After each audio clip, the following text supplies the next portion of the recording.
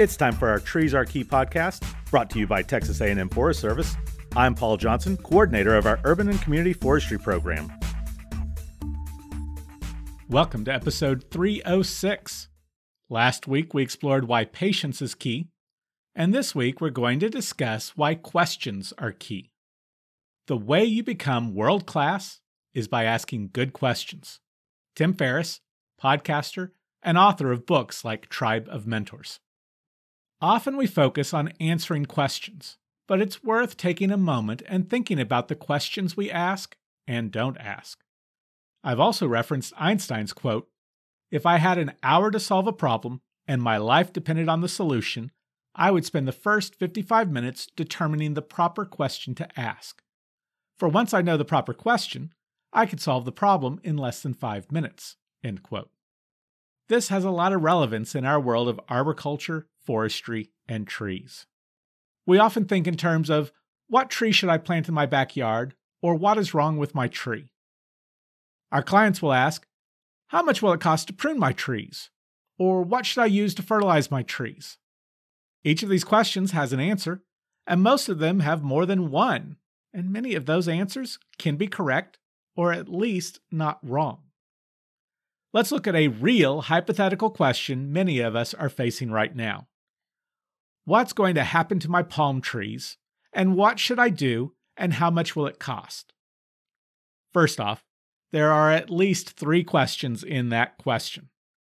In reference to the first question, we're not sure what's going to happen. It is likely that many of our palm trees from the San Antonio area north will die due to the extreme cold we experienced recently. But this could depend upon the species of the palm. Texas sable probably has the highest chance of surviving, certainly higher than Florida sable. A palm that was well watered prior to the freeze and that had more snow and ice accumulation may have a greater chance of survival, and the location or microclimate may play a role. A palm near a body of water or the side of a house or building may be more likely to survive. A palm in San Antonio probably has a better chance than a palm in DFW. This shows the importance of framing our questions. What is likely to happen to my Washingtonia robusta palm planted near my rock-sided house in South Dallas that was encased in ice during the coldest portion of the winter weather? By asking a detailed question, you remove the recipient's need to ferret out a lot of details. This is often why a question is answered with a series of questions, because the question wasn't detailed enough to elicit an informed answer. On the question of how much will it cost to prune my trees, the devil's in the details, as they say. What kind of pruning do you want? Are we pruning for the health or structure of the tree? Do we need to provide clearance over the sidewalks or roadways? Are we reducing the size of the tree to increase sunlight to the photovoltaic cells on the adjacent roof? How is the person bidding the job supposed to answer your question without more details? On the other hand, how are you supposed to compare different bids for pruning work if there isn't enough detail in your ask or specifications? It sounds great if you get a bid to prune your trees in the backyard for $500. Particularly if the other bid is to prune 3 oak trees in the backyard, to provide clearance over the house and remove 3 large dead limbs 3 to 6 inches in diameter for $950.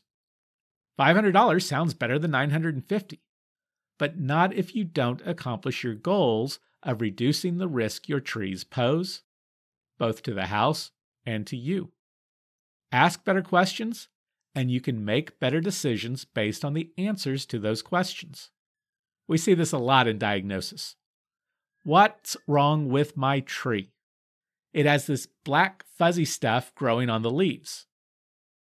The most direct answer to this question is, your tree likely has a sap-feeding insect like aphids or scale that are sucking juices out of your leaves and depositing the excess sugar on the leaves below them. This sugar feeds a fungus, often referred to as sooty mold, that has a dark or black fuzzy appearance. That answer is correct, but it may not be complete. Often what's wrong with a tree goes well beyond the symptoms or signs that cause people to call and ask for help. It is likely that the tree is stressed for some reason and is therefore more susceptible to or attractive to those insects. In many cases, we see this kind of problem with crepe myrtles.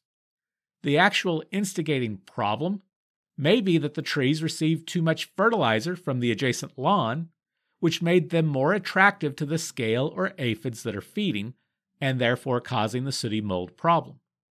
Sooty mold itself isn't usually much of a problem for the plant unless it gets heavy enough, thick enough to block sunlight and reduce photosynthesis.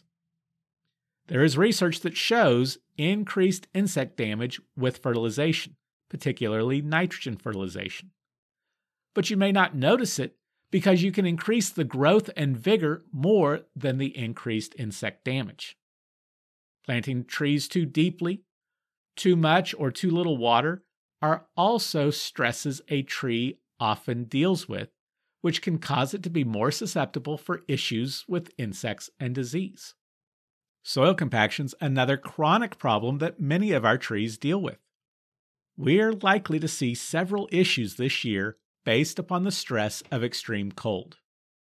It's not enough to ask what's wrong with my trees. You also have to ask, what can we do to help this species in this location with these resources? Let's quickly look at an interesting resource for learning more about questions. From the Harvard Business Review's The Surprising Power of Questions by Allison Wood Brooks and Leslie K. John. Quote, asking questions is a uniquely powerful tool for unlocking value in organizations. It spurs learning and the exchange of ideas. It fuels innovation and performance improvement. It builds rapport and trust among team members. And it can mitigate business risk by uncovering unforeseen pitfalls and hazards. But few executives think of questioning as a skill that can be honed, or consider how their own answers to questions could make conversations more productive. That's a missed opportunity.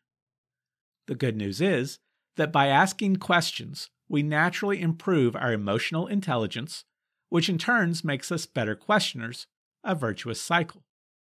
The authors draw on insights from behavioral science research to explore how the way we frame questions and choose to answer our counterparts can influence the outcome of conversations.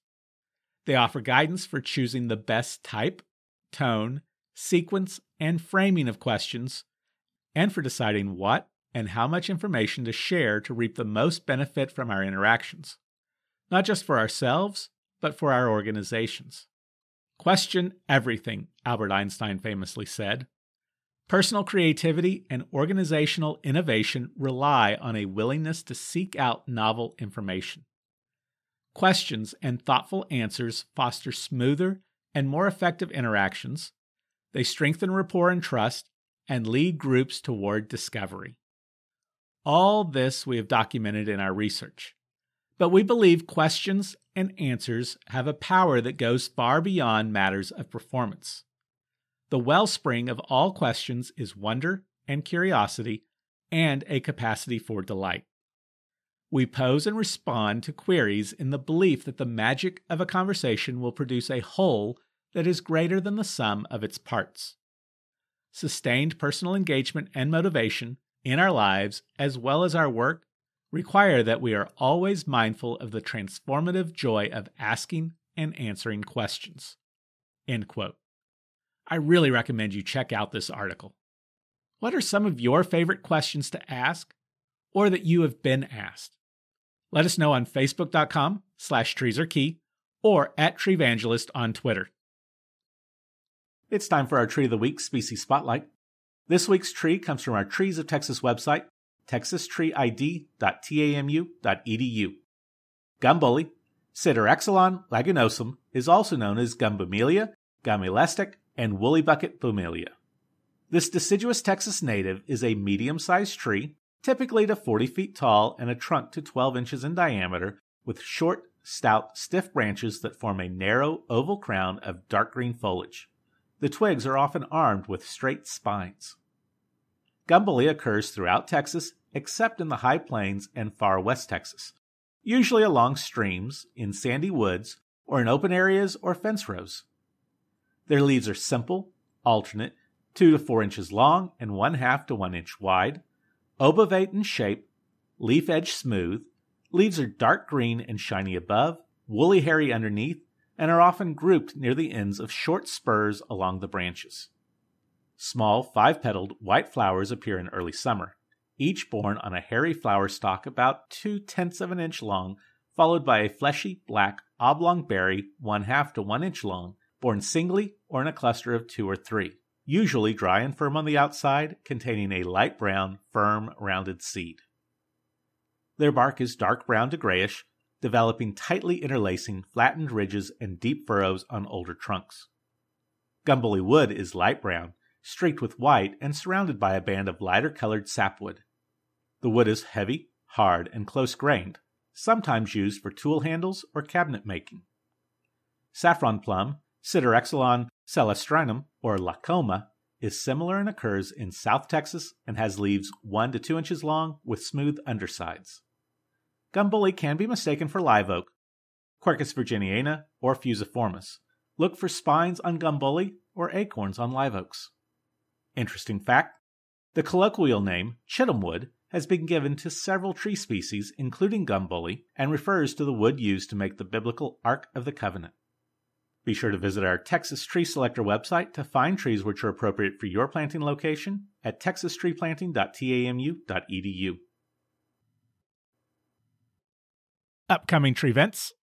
Unfortunately, most in-person events are still on hold at this point. We at Texas A&M Forest Service are still on the job. We're doing our best to keep it business as usual. Let us know what we can do to help. Need CEUs? Keep your eyes open for the various webinars from the likes of Tree Fund to keep current and be ready when it's time to renew your credentials. We'll let you know when in-person events come back online. Pun intended. Quick update, you can now find Trees Are Key on Spotify. Recent storms have reinforced our understanding of the importance of branch attachments. Please join us next week as we explore branch angles and branch aspect ratio and their importance in Branch Attachments Are Key. Thanks for listening. Our agency website is tfsweb.tamu.edu. You can reach me on Twitter and Instagram at Treevangelist and on Facebook.com/TreesAreKey. Please take a moment and share us with your family and friends and rate and review us on iTunes. It'll help others find us. Until next week on Trees Are Key.